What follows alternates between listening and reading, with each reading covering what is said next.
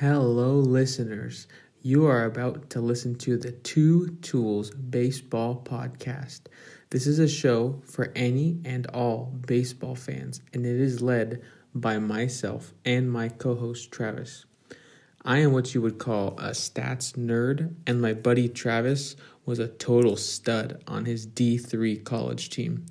Our goal is to try to show you how we view the game of baseball, and maybe we'll share a few laughs along the way.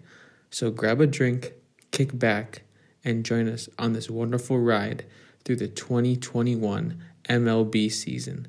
Enjoy.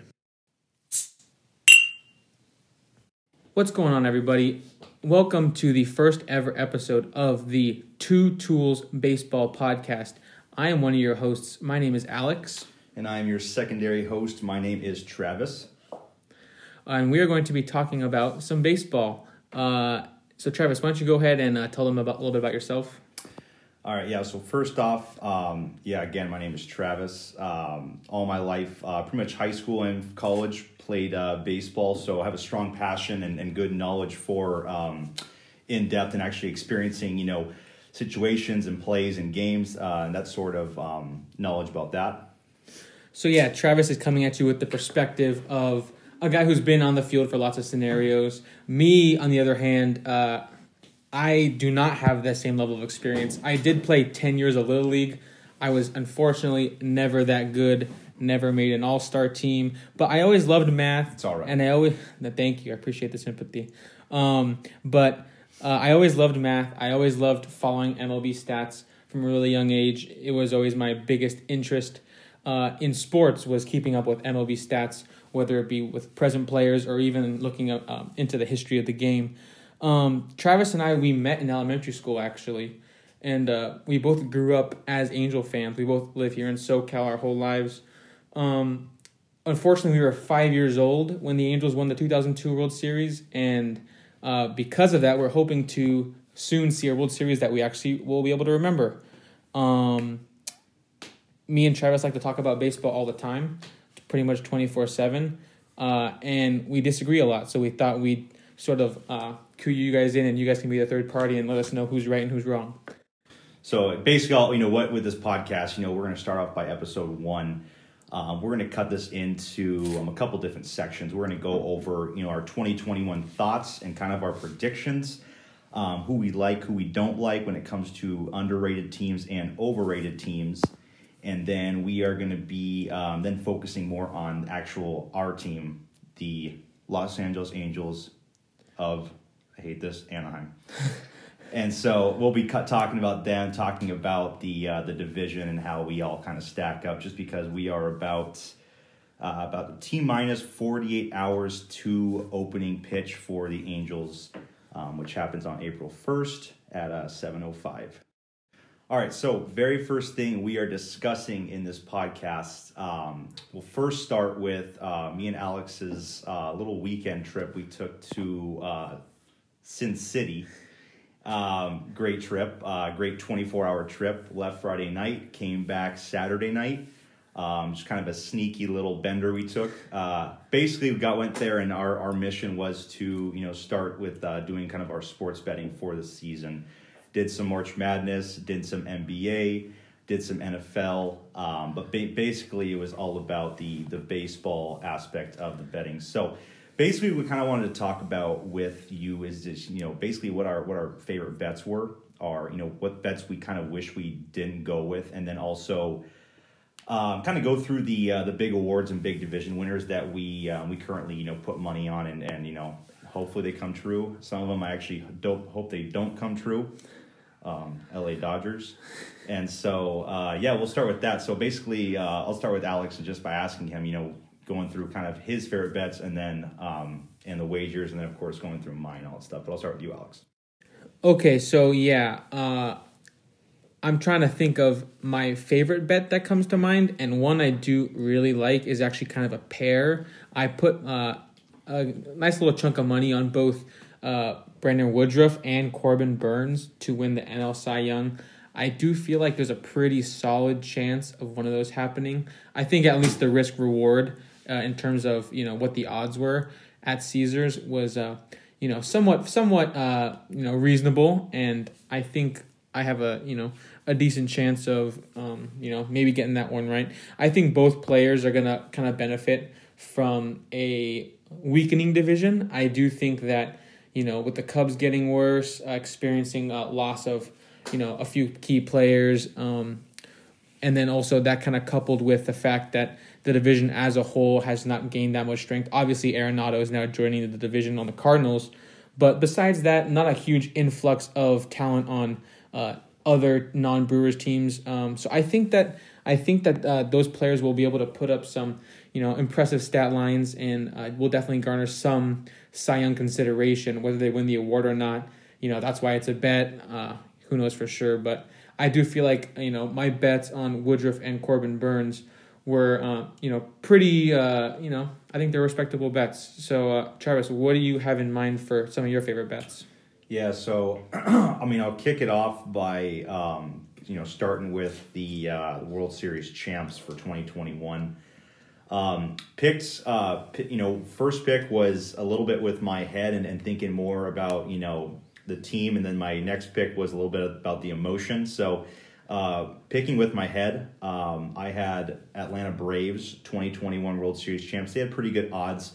Of course, not the favorite in the NL, but had pretty good odds going into it. So I think about putting the money down, and of course the return definitely was, I think, a good smart pick, considering that they were about probably 3 good innings in last year's NLCS from making a trip to the World Series. So had them down as World Series champs. My emotional pick, of course, is the Angels. It's their year. I think it's going to happen. So I say that every year, but it's definitely their year. I'm not sure I'm with Travis on that one. I don't know if it is our year.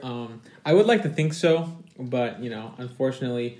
And we'll get more into that on our next column too. But yeah, sure. It's definitely a strong pick. But anyway, so with me, basically when I did my picks, I'm looking at AL MVP and NL MVP. I made a kind of a smart pick, and then also kind of a dark horse pick. So starting with AL MVP, starting with that, I went towards Carlos Correa. Basically, with him, had a very strong postseason last year. Is on a contract year this year. Mm-hmm. Got a pretty disrespectful offer from the Astros, and so I think that's really going to energize him to be the best possibly shortstop in the AL, and I think it's going to be a shortstops league this year. And in my opinion, I see a lot of good favoritism when it comes to that. And some more on that, Carlos Correa definitely is someone who I even considered putting some money on. I didn't end up doing so, but I do think it's a very smart bet, just because he seems like he's a player that kind of plays with kind of fire in his heart. Like when he's up there in the postseason, he really is passionate up there. And I think that this kind of slight by the organization not offering him a very substantial contract, that could definitely inspire him, I think, to have a career year. We know what he's capable of. It just comes down to health, and if things are kind of clicking at the right time. I definitely think he's more than capable of being an MVP candidate. Definitely, yeah. And I think that looking at that, like not so much emotional side, but just looking at kind of like the stuff that you can't really measure. Getting that contract that was so low, or that bid from the Astros, I think that's definitely going to be a huge push for him. My dark horse, I want to believe it, Shohei Ohtani. With him being a pitcher and a hitter, and with the spring training he had, I think he's already I would say the MVP of the Cactus League spring training. So basically with him, I'm looking at if he can do 30 home runs, if he can hit let's say 285 with a 375 on base, and maybe even a 600 slugging, because I know he's going to hit a lot of bombs. And then you look at the ERA and the actual pitching side of it. If he can have an ERA about a 3.5. And get up to almost 15 wins. I don't see how you can't give this guy an MVP, because no one in the league is doing that. I think that he is definitely a good dark horse for the league, especially with struggling in the past couple of years. I think he's ready to prove people wrong. Yeah, I 100% agree with that. I also put some money on Shohei Ohtani. Unfortunately for you and me, Travis, Caesars didn't give us the best odds on that. They kind of screwed us over. Not at all, yeah. I believe, if I remember correctly, as of last weekend, Shohei Ohtani was tied for the second best, best or worst, however you want to put it, second most favored player to win the AL. 15-1, so. Yeah, second most favored player to win the AL MVP. Good. next to like Bregman and whoever else it was. Yeah, and then Trout's number one, of course. And, but yeah. And that, to me, that was, I guess in a way it's a sign of respect, or at least a sign that they understand what Ohtani is capable of. If he does pull off an above-average season, both at the plate and on the mound, he's going to naturally not only have some great stats in terms of the standard pitching and batting numbers, as well as like he's going to have a big WAR if he's doing things on both sides of the game, but. There's no doubt of what he's capable of, and I guess Caesars kind of recognizes that. And yeah. even though you don't think of him as like a top 3 player in the American League, if you look at the AL betting odds, Caesar certainly thinks that there's that kind of potential. So definitely, we both bet on him, and we'll see how that kind of ends up. Yeah. Basically, it's all about the health with him. If he can stay healthy all year long, there's definitely a shot right there. Moving towards the NL MVP, I kind of went for a three-headed dog with this one. I think the favorite, and I just did it because I think it's the smartest pick, and I think he honestly, I bet good money on this guy, Juan Soto. I think he's definitely gonna be probably the best hitter in the MLB this year. Really, solid bat at the plate. The really pretty much the next Ted Williams at the plate. So I think him at the plate, and he plays just solid, average to above average defense. I think it's a lock for him. He's going to be doing special things at the plate. But moving over to kind of some little bit of a dark horses, I think as well, and another guy on a contract here, Corey Seager. I think he is. I hate the team he plays for, but I got to give him respect with the postseason, and I got to give him respect with. The past couple nights playing the Angels, he has been hitting bombs. So I'll go with Corey Seager. I think it's a smart pick, just because the odds for him were actually not crazy good, but which was kind of funny that they were for Ohtani but not for Seager. So I think that the money aspect of it was very good in return for that. So I think he definitely is going to be a special player. Like I said, I think this year, 2021, is going to be the year of the shortstops, just because of all the hype with Tatis, and then you literally have Story, Seager, and Correa all on contract years. So big 2 guys right there. And then lastly, the last person, which he had an MVP, but he really slowed down, and he kind of picked it up last year, and I think he really is going to be bursting onto the scene. He's already hitting the ball crazy right now in spring training, but that's Bryce Harper. I see him being a huge power threat in the NL East, and honestly probably surprised a lot of people. I know he plays really good defense. He has a great arm, and I think he kind of has accepted that role as, it's not him and Trout in the MLB anymore competing for the number 1 spot. It's kind of he's moved to the back of the pack, where he's kind of that underrated kind of guy where, I think he's ready to burst back onto the scene and show the world that he's still, present with all of his tools. Yeah. But basically, that's basically my NL MVPs. Yeah, I think all 3 of those names are, in my opinion, super likely candidates to be in the hunt, late in the season of, guys who can, have a real shot at the award. I think the Bryce pick, a guy who I also put some money on for NL MVP, I also wanted to bet him for like a home run potential title. He just crushes the ball, plain and simple. And not only does he crush the ball, but last season, in the shortened season, he had a really elite on base percentage. You kind of factor in the on base with the slugging. OPS wise, he could end up having a top year in the MLB, let alone National League. He could really surprise a lot of people with his kind of completeness at the plate. He does strike out quite a bit, but I don't think that's going to be a problem for the voters if he puts together the kind of season that we know he can. And also Soto, I also put some money on. He was he the favorite in the National League? Maybe right behind Betts, maybe? He might have been right behind Betts or maybe tied with Betts, but yeah. So yeah, he's obviously, everyone knows why he is a likely contender to win the award. Soto just the absolute complete plate presence, the discipline, the bat on ball skills. He has pretty solid contact. He doesn't swing and miss like a lot of the other sluggers in the league. He walks at an unreal rate.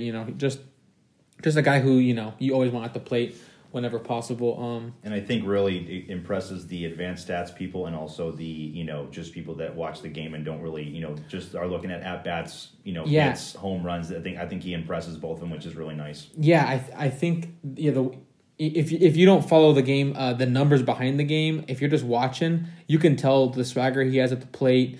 And, the way he just rips the ball explodes off the bat.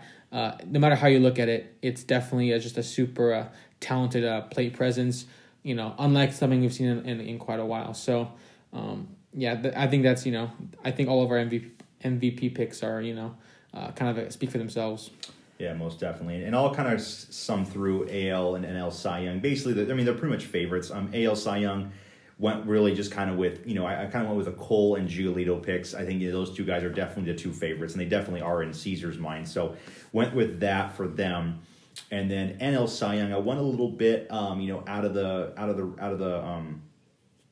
ballpark, and kind of went with Alex over there, and went with Woodruff as one of my favorites. He was going on really good odds with Caesar, so I think $10 would literally turn into like $350. And so I was like, I'm going to go ahead and pick him. Also, one guy that's always impressed me, and the team impresses me, is Max Fried. So I went with him, just being that almost that Tom Glavine lefty, and so I definitely expect him to be number one, number two for the Braves if Soroka come back, and really be a dominant force in that pitching staff. So that kind of sums up the NL and the AL Cy Young. Another one that was one of my favorites as well, looking into the bets, was I looked at RBI leaders. I actually had a good list of RBI leaders. My guy, besides Mike Trout, my guy, of course, Nolan Arenado, led RBIs in the NL for, numbers of seasons in Colorado. I know that's Colorado. I think coming to St. Louis, I think that's going to be kind of a new, fresh perspective from him. I think he's going to do well.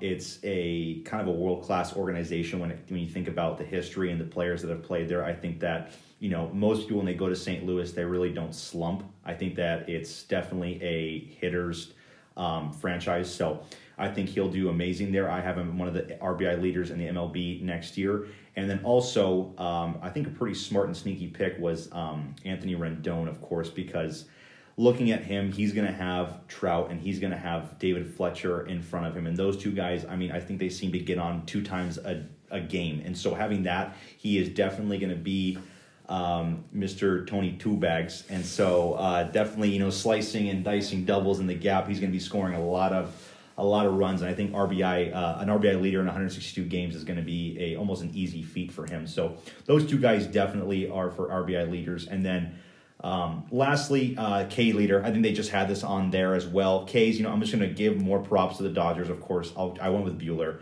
I think Buehler, of course, will be a Cy Young winner one year. I don't know about this year, but I think he'll get back on track. Had an unreal postseason. And I guess also you look at the odds as well as for what Caesars is also, posting. I think Buehler was very underrated on that. So went ahead and just snuck him in there. And those are kind of my picks for, all my favorite bets, I would say, for that. But anything else, Alex, to add? Yeah, a lot of the picks are things that we usually kind of agree on. We both kind of understand the potential of some of these guys we're talking about.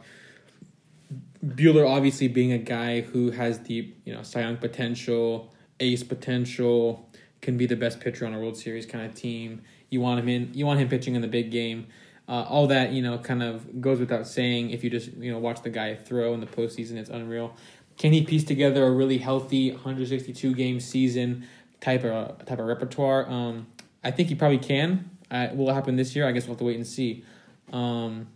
For speaking of National League Cy Young candidates, I also put some money on Aaron Nola. I think Nola is kind of doesn't really get the respect that he deserves. He does get some respect, obviously, but I think he's really kind of formed a portfolio that would command someone who should be regularly in like a top 5 Cy Young in the National League kind of contention, but he rarely is kind of viewed in that light. Yeah, and I guess I would just say that Aaron Nola is the kind of guy who I think should really command the respect of like a top 5 Cy Young favorite in the National League, and he wasn't getting that kind of respect from Caesars. So I went ahead and took advantage, and hopefully that's something that could end up panning my way. I guess we'll have to wait and see. But I think if the Phillies, I think Bryce Harper, Real Muto, he can get the run support. I have no doubt about that. Bohm kind of exploding onto the scene.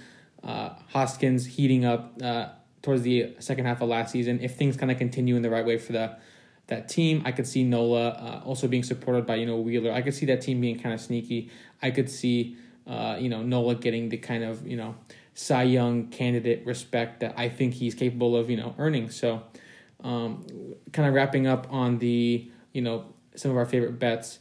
I think now's a good time to transition into some bets that Travis and I kind of scratch our head at when we were at the the teller at the desk of the sports book, and we're not really sure why we made some of these decisions. We kind of planned out what we were going to do, and when we got there, our first time betting at a sports book, we kind of made some questionable decisions in the heat of the moment. So I guess I'll start off. I don't dislike these picks, but I decided to put $5 on each of Vladimir Guerrero Jr., Kevin Biggio, and Bo Bichette. I do think all three of those guys. What was the category for? For American League MVP. Oh, okay. I bet on all three of those guys for American League MVP. Just $5 each. The payout will be huge if any of them hit, but I guess I just see all three as having a unique skill set. Kevin Biggio, for kind of not a household name, but has the best walk rate in the league. It's straight up ridiculous how he's able to get walks. If he can kind of get his contact up, and he does square up the ball. He does hit for a solid slugging. If the average comes up a bit, it kind of will help out the slugging and the on base even more. But kind of pair that with his elite on base, or his elite walk rate, I should say. And I think the sky's the limit for the guy. Utility player. He might be playing some second and some third base. I might be thinking third base with adding Semien with Bichette. I'm not sure what their plan is, but maybe Semien goes to third and Bichette, and Biggio stays at second, but we'll have to see. But either way, I do think that at the plate, Biggio has the upside of an MVP. Is he there yet? Probably not. I don't really like the bet, but I do think he has that kind of upside. And then Bichette is someone else who has the upside, and we've seen it in his numbers. He's only put up elite hitting stats as a shortstop for a team that's many people think have playoff potential this year, at least wild card potential. We'll have to see what they do, but if Bichette can kind of be one of the premier shortstops and the team does make the playoffs, I don't think it's out of the question to say Bichette could be like the best offensive shortstop in the league behind maybe Tatis. Maybe Story's better. We'll have to see when the sample size keeps increasing, but if he stays healthy, I do think his slugging percentage as a shortstop is just super high. I do think the upside is there. And then lastly, Vladdy Guerrero Jr. Loved watching his father for the Angels. My favorite player growing up, and I don't think this was a sentimental pick. I just really like his hard contact rate. It just the way he slugs the ball, the exit velocity. He always just. Every time I'm scrolling through Twitter, I just see different stats and highlights about his exit velos and how he just crushes the ball when he squares up. If he can kind of, if things click for him, once again, big if, but if things click in the right way, there's definitely MVP upside there. He's going to probably be playing a lot of first base this year, maybe a little bit of DH. We'll have to wait and see. But I do think that at the plate, he is the kind of guy who can be an AL MVP at some point. Is it too early? Probably. Do I regret betting on these three guys? A little bit. But at the end of the day, if any of them hit, I'm going to look pretty smart. So I guess we'll have to wait and see. Guessing moving to me and moving to my least favorite bets, it sums it up. Basically it was they're all smart bets, I would say, because I did the division, picked every division and who was going to be the winner. It was all pretty simple, and probably going to score about 4 out of 6, if that. Only reason I didn't like this, and I didn't like the picking the actual. I picked 10 teams over and under on their total wins for the season. Only reason I didn't like these is because it's the payout is maybe doubling my money, and I only put $5 to maybe $10 on some of these things. So those are kind of my least favorite ones, just because it's not really exciting, especially if I hit on like 2 of them. Is that really worth the drive going back to Vegas for some weird reason for $10? Yeah, so that waste of gas in that freaking room is going to be, is going to just be going into serious debt on that. Yeah, so you're gonna be the payout is not exciting. It's not very sexy. So it's kind of a bet that I'm like, it was out of fun. It was a bit of a bucket list thing for you. I think you just wanted to kind of pick the division winners, see if you could get them all right. Definitely, yeah. And if it does end up hitting, if you get all 6, that'd be pretty fun. And then you'd actually, you could take a little victory lap and get your money at Vegas. And, Angels win in the West. Is that what you picked? I picked. Let's go. Let's make it happen. Fingers crossed.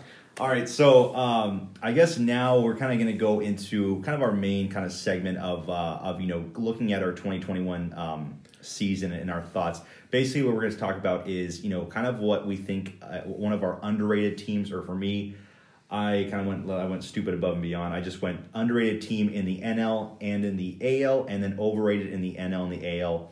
Fair enough. Alex probably has one or two or something like that, but I'll cut it into short segments. But basically, just wanted to talk about what teams I think are people are praising too much, and then teams that they're not praising enough that really could be deadly. But go ahead, and we'll start with Alex just to see what he thinks and what he says about what his teams are. Okay, yeah. So I'm gonna say that the team I think is underrated is a team I've already touched on a bit. I do think the Brewers are gonna be a sneaky team this year. I do think they do have the upside of winning the NL Central. I think a lot of people might be leaning Cardinals for obvious reasons. They just added one of the better third basemen in the league. The best. For those that don't know, one of the longest running kind of debates me and Travis have is regarding third baseman in the league. It's such a talented and deep spot in the league right now. But Travis will maintain Arenado being the best third baseman. And for now, we'll just say he's, obviously going to be an elite presence in that lineup, a great defensive force. There's no questioning it. Cardinals got a lot better with that addition. But I do think that the Brewers have the upside of not only outranking the Cardinals, but running away with the division. I think that their pitching is truly elite. I think that the Burns-Woodruff duo that I highlighted earlier has the potential just to kind of run away with a lot of the Cy Young conversation. I do think that other guys in their pitching staff, like example Peralta, I think he has really favorable numbers. The advanced numbers on his sort of swing and miss stuff, his K percentage and his swing and miss percentage, it looks very good. Combine that with the great bullpen pieces of Hader and obviously an explosive 2020 for Devin Williams, two guys who are truly legit and are going to continue to be big presences in that bullpen. Kind of coupling that pitching upside with the fact that Yelich will almost certainly bounce back from his kind of really, really weird 2020 that he had. Yelich, was in the running for National League batting title the last two seasons in 18 and 19 with getting a lot of MVP votes, won it one of the years.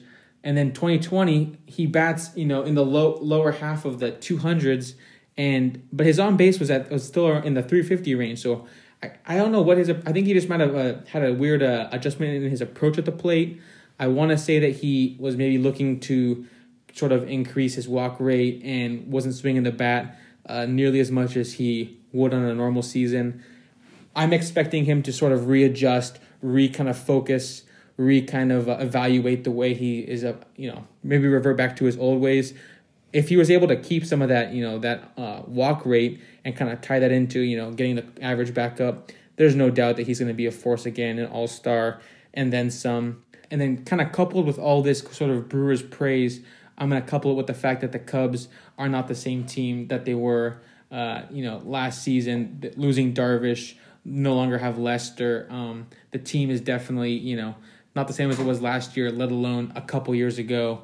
And also coupled it with the fact that, Pirates losing some pitching. They lost Joe Musgrove, Jameson Taillon. Also, Kela, their reliever, is now a Padre. So I think that, some of the losses that the rest of the division has seen is really going to help the Brewers. I think they're going to be a real good bet. I did bet on them to win their division. I bet them to go over on their over-under for wins in the season. I think they were like at 83.5 or something. Way too low for me. I think that they could win the division. Cardinals could still edge them out, but I think they'll at least be in the wild card race at the very least. It's definitely a two-team race in that division. I mean, I think for sure. The Cubs, Pirates, and Reds are kind of written their written their notice. They're pretty much out of it. I think contention for the division, especially the pitching staff. I definitely give Brewers the edge because I mean, right, like you said, Williams and Hader closing it out, and then you literally have Burns and Woodruff starting it. It's definitely going to be elite. Elite. It just of course the biggest question is going to be the offense, but underrated. Definitely could be a wild card team. Easily could be. And like you said, the Reds. The fact that they losing Bauer, which Cy Young winner, short season, but still he was a big reason why they even made the playoffs. But their offense is going to be a nightmare. It's what not. Joey Votto told us last year in the wild card round. So he did tell us that, and boy was he right. No runs scored. Right. It was not pretty. Sorry, Reds fans out there. But yeah, the fact that they're losing Bauer, Cubs losing Darvish, Pirates losing Musgrove, all these teams are getting weaker in their pitching depth, and I think the Brewers have the bats to take advantage of that. Great defensive additions as well in terms of Colton Wong, Jackie Bradley Jr. That extra defensive boost could even help Burns and Woodruff even more. That may even help their ERA and sort of their standard run prevention stats that the voters are interested in, and I could really see the Brewers exploding. So, Travis, who do you have for a sneaky team that you think is going to surprise us? I went a little bit. I went NL and I went AL, but I'll start with the NL. Basically, I know that this division is they call it pretty much this. It's almost a four-headed monster. It's going to be in the NL East. One of the underrated teams I have is the Philadelphia Phillies. Basically, I have them being an underrated team, and not really saying they're going to be a division winner or they're going to be a wild card team. I think they could really give a lot of trouble to the Nationals and the Mets and the Braves. I think it first starts off with kind of who's manning and who's steering the ship. Starting off with the big acquisition of at least Dave Dombrowski in the front office. Basically, when I look back at his GM general managing career. He took three, what I would say, confused organizations, franchises to the World Series in about 4 years or less. Started off with Florida in 93 and took them to the World Series in 97 and won it. Took over for Detroit in 2002, and I know they were god-awful. I think in 2004 or 5, or maybe even 3, they had like 100 and I can't imagine how many wins. They were one of the worst teams, I think, in history. Took them to the World Series in 2006. And then taking over for Boston in 2015, and then creating almost elite 2018 roster, which I still think that team could, go up against any other team almost in the 21st century at least. Definitely created a monster team, and so having that in the front office is definitely a big plus. And then also having Joe Girardi as the manager, a lot of playoff experience as a player and as a coach and a manager. With New York, so I think those two guys being just straight winners are going to be very helpful with the team and the growth. And he has the tools to do so. Dombrowski really definitely coming into a system with good prospects, all stars, veterans. And I would say they're also in a confused state just because it is you have Bryce Harper, you signed this guy to a huge contract, and you kind of haven't been winning. And you have little pieces that are falling out of place every single year. So it is a confused organization and franchise right now, I'd say. Also, last year, I think, looking at the sample size, it's not really helpful for some teams, but their bullpen was god-awful. You look at, I think, the worst in baseball. I think it was a 10-plus ERA for their bullpen. I'm not sure, but it may have been the worst ever. I think the numbers might say it's the worst I think ever. It's the worst ever just because of the short season, of course. Just because of the short season, it definitely was the worst ever. Adding, Jose Alvarado and, Archie Bradley, I think those are definitely two big veteran pieces that are going to help. Alvarado coming out of the pen with, that big, huge lefty arm throwing almost 101 is going to be very helpful. And then Archie Bradley just being, a solid vet for, Arizona in the past years. And then, can't think who he was with last year, but I just know he was an Arizona guy that definitely was an all-star, and definitely, has a lot of plus when it coming out of the bullpen. So I think those two guys are very helpful, in, sharpening up that pen. And then, I kind of touched on it earlier. I think there are 1, 2, 3 for starting pitching is very, very good. I like Nola. I like Wheeler. I like Eflin.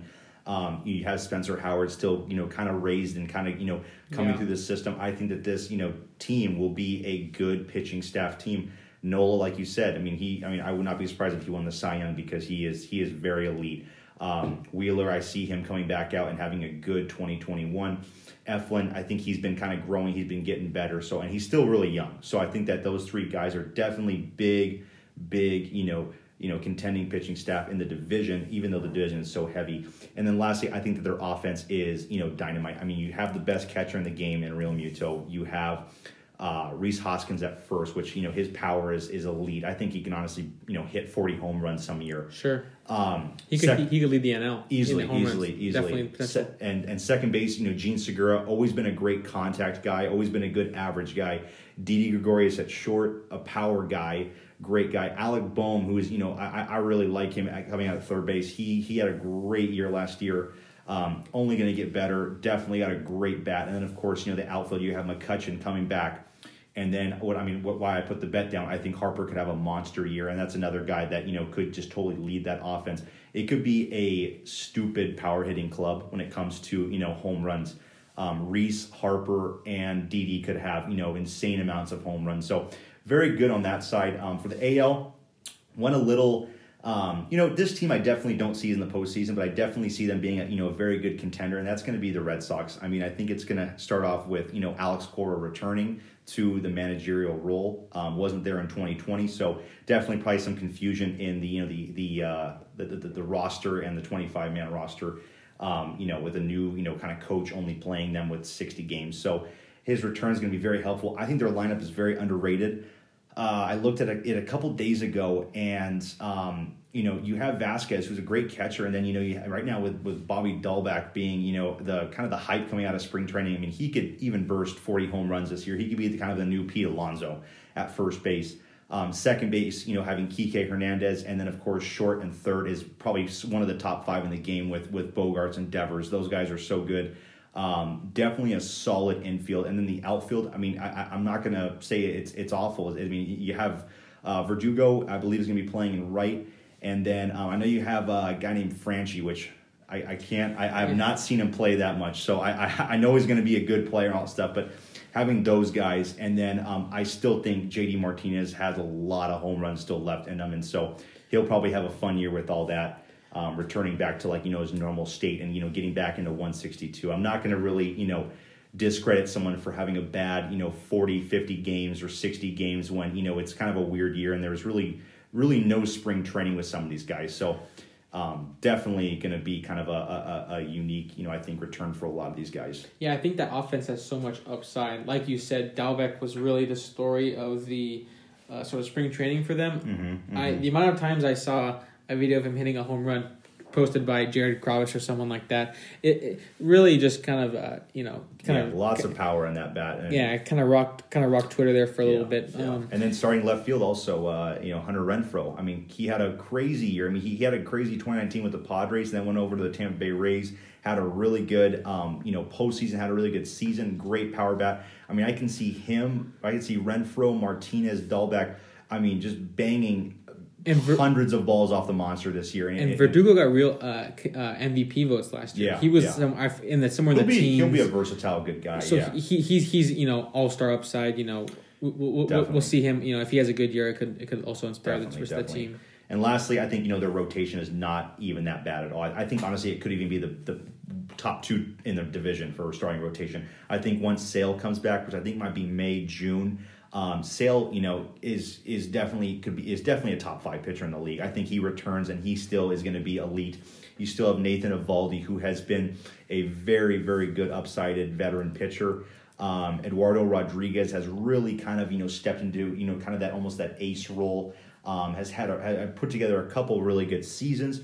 And then I really like the pick of Garrett Richards. I mean, it's funny because I think he somewhat died in 2014 when he tore his knee at first base in Fenway Park for the Angels, because I remember that so clearly and so much. And so I think that coming back to Fenway, he's going to kind of be born again. And so I can see him being a very good 4 or 5 starting pitcher for their rotation. And then lastly, I think it's just about the Red Sox culture. I mean, some teams have it, some teams don't, and the Red Sox just have a culture of not really going on a huge playoff drought where you're looking at 5 years and there's no playoffs. Red Sox, for some reason, they do really well, and then they almost sell, or they almost just go kind of in this decline mode, and then they just pick it right up again. And in 2 years, 3 years, they're competing for a World Series championship. And so the culture for them is definitely one that you can't really sleep on. For sure, yeah. A lot a lot of good things to say about the Red Sox. The division will be competitive, of course. Looking at the strides that Tampa Bay has taken, or rather, I meant to say the strides that Toronto has taken. Added Ryu last year, added Yates, who's now going to be injured and miss some time, maybe the season. But a team that's certainly growing up there in Toronto. They won't be playing in Toronto, I believe, for this year. But a team that's certainly growing. Yankees, star-studded as ever. The Rays might have taken a step back without a Snell or Morton, but got serviceable replacements for them. The Red Sox pick is definitely there's something there for sure. Definitely. And now you give me your overrated. Okay, so this is sort of a zag to what Travis kind of said as his.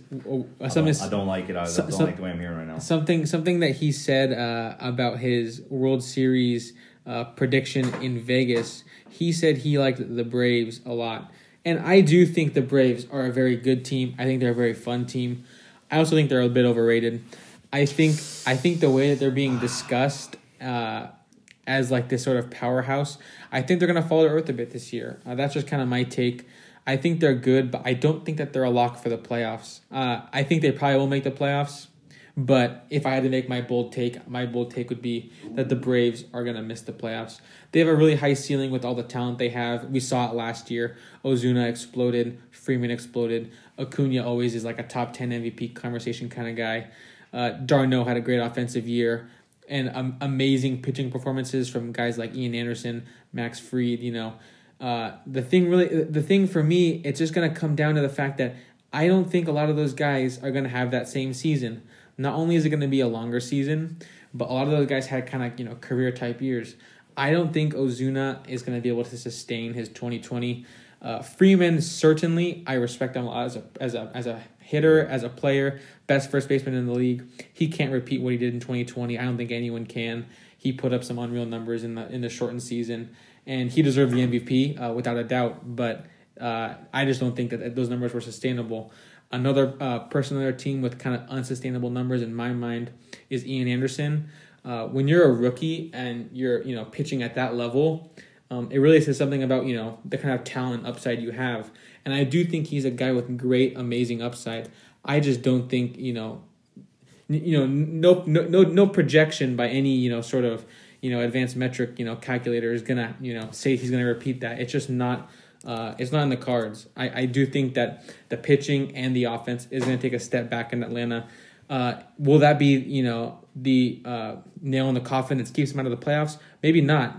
Their talent alone, even if everyone had a down year, they could still make the playoffs. But, Ian Anderson last year with a 1.95 ERA in the regular season in 6 games. I mean, we all know that's going to take a step back significantly. Also, their bullpen got significantly weaker. Losses of Melanson. Still got great guys. In Chris Martin and Will Smith, but losing Darren O'Day as well. Some guys who were really great for them last year, who had really great ERAs and were overall just good at coming in high leverage situations and locking things down. I don't think those guys are going to be able to. I don't think the guys that are left in their pen are going to be able to be as effective as the truly elite 2020 Braves bullpen was. What do you got to say to that, Travis? I mean, I will agree with that. I don't think Ozuna is going to be a triple crown threat. I don't think Freeman is going to bat 1.2 OPS or whatever it was. Have that. I know Anderson won't have the same. I know all the guys won't have the same numbers. And it'll be interesting. It'll be interesting to see because we'll see at least a full season from all these guys. The Braves, of course, have always been a team where the full season they still are division winners in 18 and 19, but yeah, you see them tire out in the playoffs where you didn't see them tire out in the 2020 playoffs. Same thing with the great Los Angeles Dodgers. You see them tiring out in the playoffs all the time, always choking big time, and didn't do it this season. Only played 60 games, and I think only played about 80 something games maybe in total. So definitely kind of a an asterisk year for a lot of teams, and it's definitely for the Los Angeles Travis' saltiness is truly bleeding through here. But yeah, so definitely, and I know teams will be will be definitely regressing. I mean, you look at Shane Bieber, you look at Bauer, very good pitchers. They're not. I mean, if they have the same ERA, then they are probably, I mean, stupid legit. They're Hall of Fame bound. Yeah. And so I guarantee those guys are going to have the same numbers. So, and then pretty much for me, for my overrated, went with, I kind of stuck in the East. And so basically, and I'm not saying, and like I said, the underrated teams that I chose, I think those teams aren't, playoff teams, but could be, very well in the mix, like in September for the playoffs.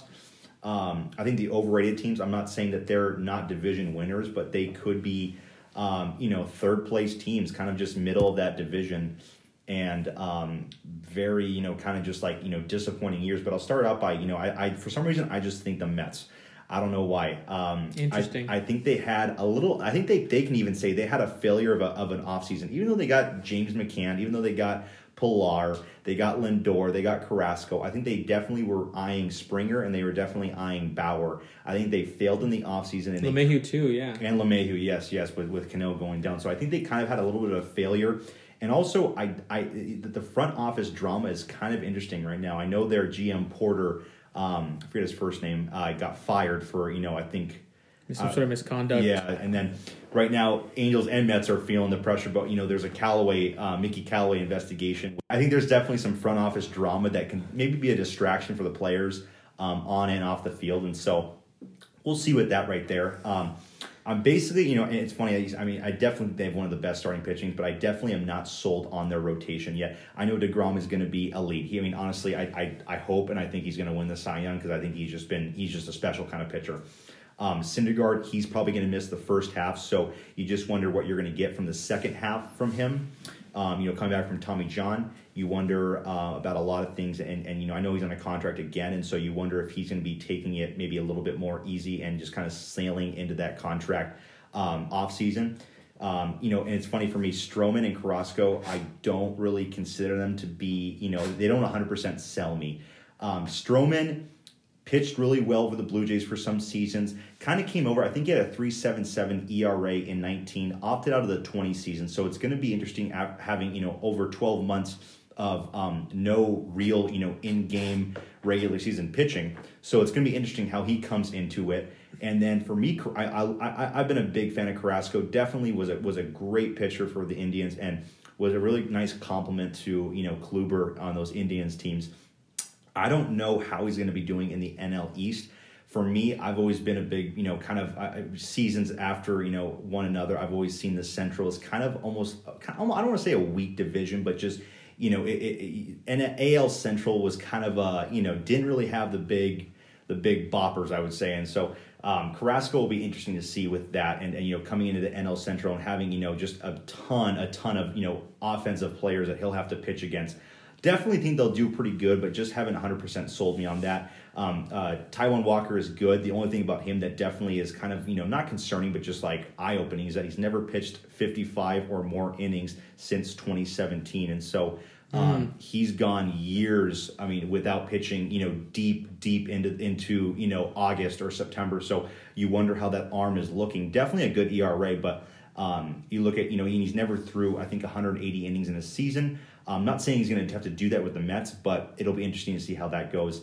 I think also not a big question mark, but just, I wonder how it's going to be, with the team is Lindor, because I know right now he's under the whole contract negotiations. He's been declining some offers that are pretty damn good, I would say, because of, with him being, I think, 28 or something like that, he'll be getting paid till he's 38, 39, and he's going to be getting paid almost $32.5 million a season. And he's declining that. I think that can maybe provide a little bit of drama in the front office too. And so definitely the Mets are a team that I don't think is going to have a problem with this season, but I think that they may be getting a little bit overrated just by people saying, oh, they're World Series champs right now. So definitely a thing to look out for. And then last team in the AL, this team got a lot better this offseason, but Toronto Blue Jays. For me, offense is going to be good. Offense is going to be good from what we see in the past seasons. But starting rotation is the only thing that could be a problem for me. Ryu is great, and really, it's for me. It's Ryu's great. Pearson's on the rise, but after that, I really don't know who they have. They have Matz, Chatwood, Stripling, Ray, and Rourke. I don't know if that's a definite rotation that could lead them into, winning a division or even a wild card, I know the Rays are still going to be really good, and the Yankees are going to probably be cream of the crop for the division. But Toronto, it wouldn't surprise me if they're a third-place team. I mean, really, it wouldn't surprise me. I know last season, of course, was a small sample size, and a lot of those guys did really well. I liked what I saw from them, but I don't know if Teoscar Hernandez can bring back all the home runs he had a season ago. I know Springer's going to be good, and I know majority of those guys are going to definitely grow, especially because they're a young team. But for me, the big side is the pitching, because I just don't know. They just lost Kirby Yates, and so you really, with everything, the pitching side could be a little bit of a ongoing situation for the Blue Jays. But definitely teams that are going to be, definite threats for wild cards and divisions. But I just think that from my side, maybe a little overrated from what I've seen. Just big holes I see in some places. Yeah, a lot of good points there. The pitching does leave something to be desired for Toronto. I do think, there might be some additions that I think have more upside than given credit. I do think a guy like Matz could, bounce back just based on having a very weird 2020. And then also you mentioned the Mets, a team who, it's interesting. You pick Mets as overrated. I pick Braves. One of the two is probably going to win the division, but I guess we'll have to see. So one of us or the Nats just get super young again, and they bring back their three-headed monster in Scherzer, Strasburg, and Corbin, and that could definitely happen. Yeah. Phillies and Nationals are not teams to be slept on, but I think almost everyone would probably have Mets, Braves, one of the two at the top. I think it's going to be some exciting division races that we've kind of discussed here. I think the 2021 season is going to be super exciting and a bit of a roller coaster. All right, and so now we're going to talk about the last segment, Alex. So pretty much now we're going to be discussing our team, the Angels. And so basically the main question we're going to ask are the Angels being slept on for the 2021 season? I know we saw it a couple days ago on Twitter. But Bleacher Report, I guess they ranked the Angels lineup 14th out of 30. Just based on your opinion and what you see from other teams and from, I guess different leagues and I guess just the Angels lineup. How do you see that 14th out of 30? What do you think about that? So Angels Twitter definitely kind of threw a fit about this, and I think it's for just reason. I think that having the Angels, as like an average offense, I think that's just not the case. They're, are they an insane offensive juggernaut? I don't think so, but I think that they are at least a top five. I think a top five batting lineup in the AL is very fair. I think a top 10 in the MLB is, very fair. Just looking at some of the teams that, other people might think have a better lineup. I just don't see it. I think the upside of having Trout and Rendon getting 5 ABs every game is just a luxury that people may take for granted. Fletcher leading off the order is obviously incredibly strong. Amazing bat on ball guy, just does not whiff on pitches, and besides that, a decent walk rate to boot. Just really avoid strikeouts, and then he's supported by the likes of Ohtani, Trout, Rendon. I really don't see how you can go wrong with that top four. It's one of the best in the league, and then you kind of couple that with some very solid depth options with Jose Iglesias had a very I would say a surprising 2020. We all know he's not going to hit 374 again. Mm-hmm. That's just not repeatable, obviously. But even if he drops to I'm going to go on a limb and say Jose Iglesias regresses at least a little bit. If he hit his career averages, he would have OPS plus slightly below 100, which is not bad at all for your starting shortstop. And based on his spring training, I think he could be above that. I think he could be above 100 OPS plus guy. I think that you kind of couple that with a Max Stassi who had a real step forward in his offense in 2020. Obviously a shortened season. He may not repeat it to its full extent. He might not bat 284 again or whatever it was, but I do think that he's taken a step just watching him from 2019 to 2020, the approach of the plate was different and it was better. And so, I can keep going on. Obviously, Albert Pujols, the more at-bats he gets, the worse our lineup gets. That's just an unfortunate fact of the matter. Upton is the definition of a streaky outfielder. Is he going to be more of a plus than a minus? It remains to be seen. But I think the rest of the guys kind of surrounding that are filling in the rest of the picture, I think there's a lot to be, excited about with the team's offense. I don't really know how you could, I don't know how you could put it any other way. Mm-hmm, mm-hmm. I think looking at the past, like 3 seasons or so, I know what you're going to get with Fletcher, Trout, and Rendon. Those are the definition of consistency. Year in and year out, you're going to get. I think looking at, like you said, 2020, Stassi and Walsh were definitely on the big surprise list, and it answers if they can repeat that. And then also, I think, looking at spring training right now, which is nice to know that, Iglesias, Shohei, and Upton all had really good spring trainings. And then you look at some of the additions. Juan Lagares has been a huge surprise. Mm-hmm. If he can, maybe he can take over for Fowler. Fowler can't, come into, his own and be the role player he needs to be, which, being in the 9-hole.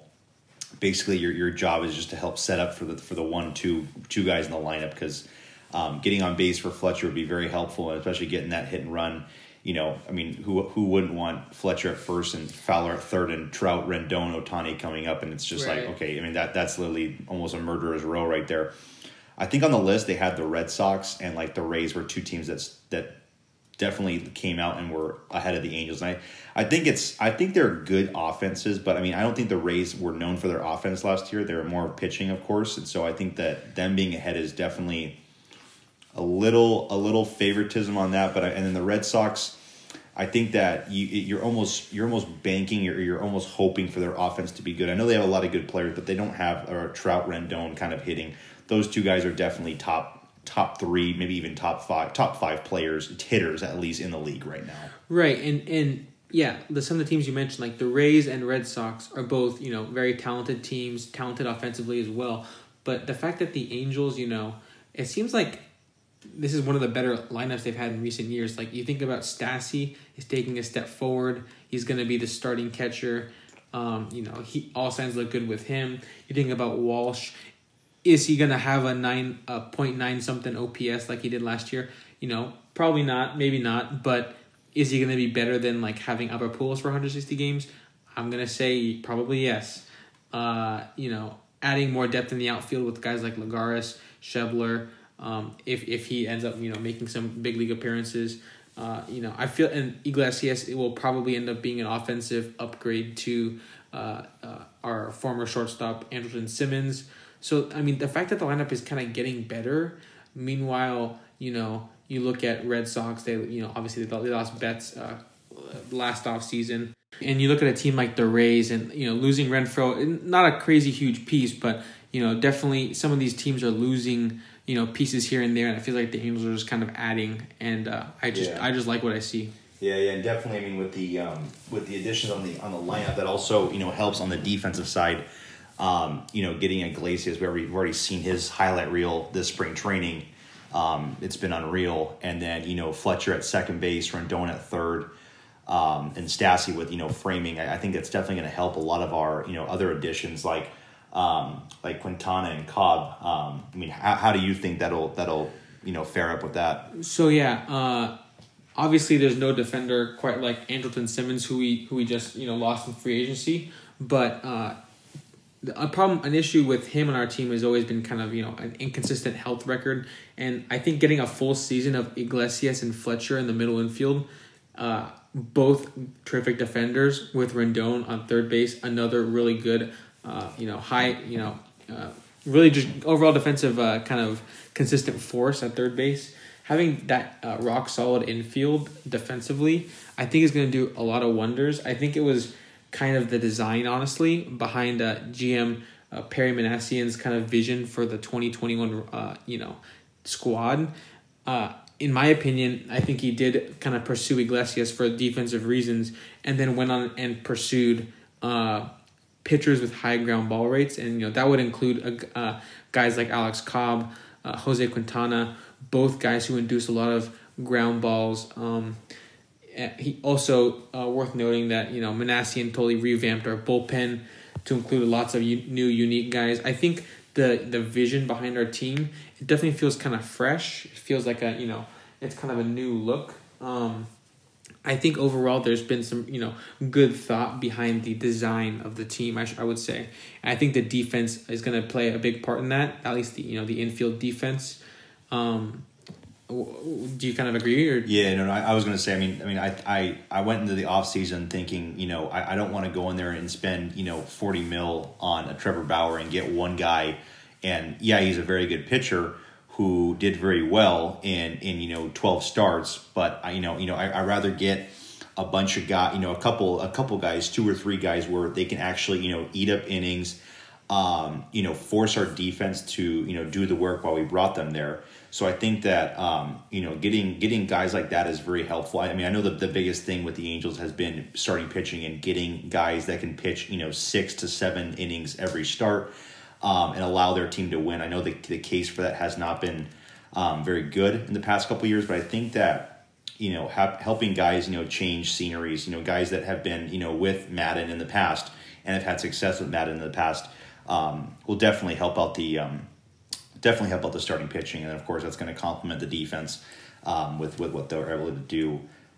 But yeah, so and then it looks like also this past week one thing was also the bullpen, because the bullpen was not atrocious last season, but it was not good at all. Blew a lot of games, and definitely you could look at last season and say 4 games that we had a good lead in the 7th or later inning of the ball game, and 4 of those wins can come back, and we're in the 6th seed playing the Minnesota Twins instead of Houston in the playoffs. So I think right now we look like we added 3 guys to the pen, Cechek and Hoyt, and then Watson. So definitely those guys will be helpful. With you, Alex, what do you like or see about those guys? Yeah, I think Cechek in particular has huge upside. I think it's kind of tricky looking at relievers year to year, because sometimes in a short season one will look great, one will look awful. It's really hard to kind of evaluate and see where someone stands. But I do think that bringing in arms that are fresh to the organization with some veteran arms, I think it could only be a good thing. I think there's no reason to sort of look down on the fact that I think I saw someone saying that the Angels were kind of scrambling at the last minute to build a pen. That could be your take, but the way I see it is there's a concerted effort. Like, okay, we have a little bit of money to spend. We can give $1 million to 3 different guys, $1 million each, and those if we strike gold on one of them and one of them becomes a high leverage setup guy, or ends up getting us out of a jam, then that's a huge plus in my book. So I don't really see why, I don't see why it would be a bad thing to add, just 3 fresh arms to the organization. I'm here looking at Cechek's 2019 MLB percentile rankings on Baseball Savant, and I really like what I see. I see 100th percentile exit velocity. I see 99th percentile hard hit percent. Just really good at avoiding and creating weak contact, and that's kind of the design. That's what Perry, our general manager is really prevention. He's really looking at run prevention. That's the famous, the cliche quote he gave. You create these weak contacts. We have a great infield defense. The idea is that hopefully those two can fuse, and we can really prevent runs to correlate with our very talented offense. So yeah, definitely. I'm happy right now. Yeah, definitely, and also the new guy Chris Rodriguez looks like he'll be an upcoming almost superstar with his movement on his pitches, and his velocity is very impressive. So I think it's nice to have a lot of new faces in the bullpen, and that's something that we're looking for. And like I said, they have. I think almost like 10 to 12 different options. So it's like some guys will probably get sent down to the training camp, and then some guys will be brought up. So it's definitely going to be a lot of different looks for different teams. So I think it's really nice where, the A's, if you're playing the A's and then you're playing the Rangers in a back-to-back 3-game series, you can definitely get good looks from other, perspectives and other sides. So it's definitely going to keep all the hitters guessing, and that's really nice. And also you look at all the pitchers. I mean, every guy throws from a different arm slot. Tony Watson, he throws from kind of a side angle, and then you have a guy named Rowan, I believe, on the bullpen that also throws from a side angle too, and then just other guys throwing from other arm angles. I think that's really helpful because that definitely helped the Rays last year. Yeah, I think that's a super critical aspect to a bullpen that people are starting to really open their eyes to. Cishek is like a sidearm righty. A guy like Chris Rodriguez is more of a power throwing overhand kind of guy. We have a couple like kind of sidearm lefties in, like you said, Watson and also Alex Claudio. So the different looks we're getting, and then if we end up using Sandoval, he's a little bit more kind of 3/4 or maybe overhand lefty throw. So the way we got these different looks and then kind of different velocities and different pitch styles, I think that is also another key to building a good pen. It's not just good individuals, but sort of guys that complement each other. So overall, I'm impressed with the design of the team. It still does feel like to me that there could have been maybe a little bit more room for upgrade. Yeah. Just in terms of how much money we had to spend in the offseason. But overall, you can't be disappointed with the design and with the attempt to build something with some sort of logic behind it. And I do think that this team has playoff potential in an American League that sees some teams getting weaker. Like the Rays obviously lost 2 of their 3 best starting pitchers. You look at a White Sox team is improving. A counterpart, a Twins team lost some pieces. You look at other teams that made the playoffs that might not this year, include like the Indians maybe. Indians losing Lindor, obviously losing Carrasco. You might see some regression with like Bieber and Plesac. We'll see what they hold this season. But I think with some of these teams having setbacks, obviously the Astros and the A's in the Angels' own division both lost key players in Semien and Liam Hendricks for the A's, and Springer and Verlander obviously getting injured for the Astros. And Framber too, so their whole starting rotation is kind of being reinvented a little bit, I think, and that definitely helps the cause for the Angels for the division, because I really, wild cards are cool and all that, but I mean division, I think there's always the eye on the prize, so that's always helpful getting into the playoffs and having a division instead of going in and playing a one game wild card game with that. So basically that's kind of our summary with looking at the Angels and our 2021 season. Me and Alex will be at opening day for the Angels.